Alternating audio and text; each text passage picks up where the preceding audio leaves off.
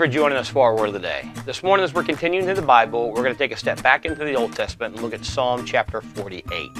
Psalm chapter 48, if you look at it in Scripture, the heading is a song of the sons of Korah.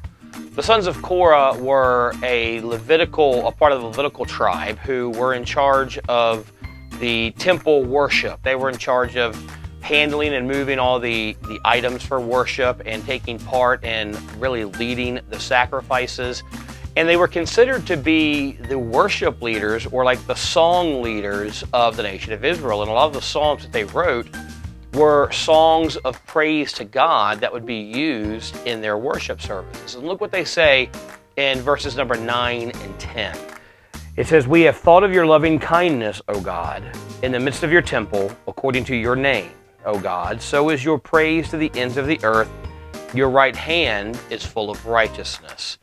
This psalm is all about praising God for who He is, praising God for His goodness and His mercy and His long-suffering and His gentleness and His meekness.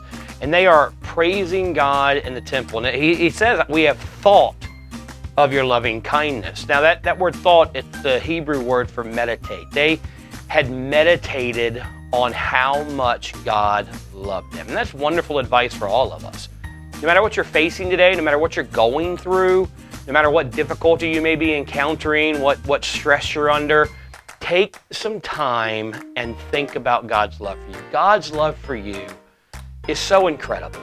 God's love for you is so wonderful. God loves you so much that He came to earth, took on flesh, lived a perfect, sinless life because you never could.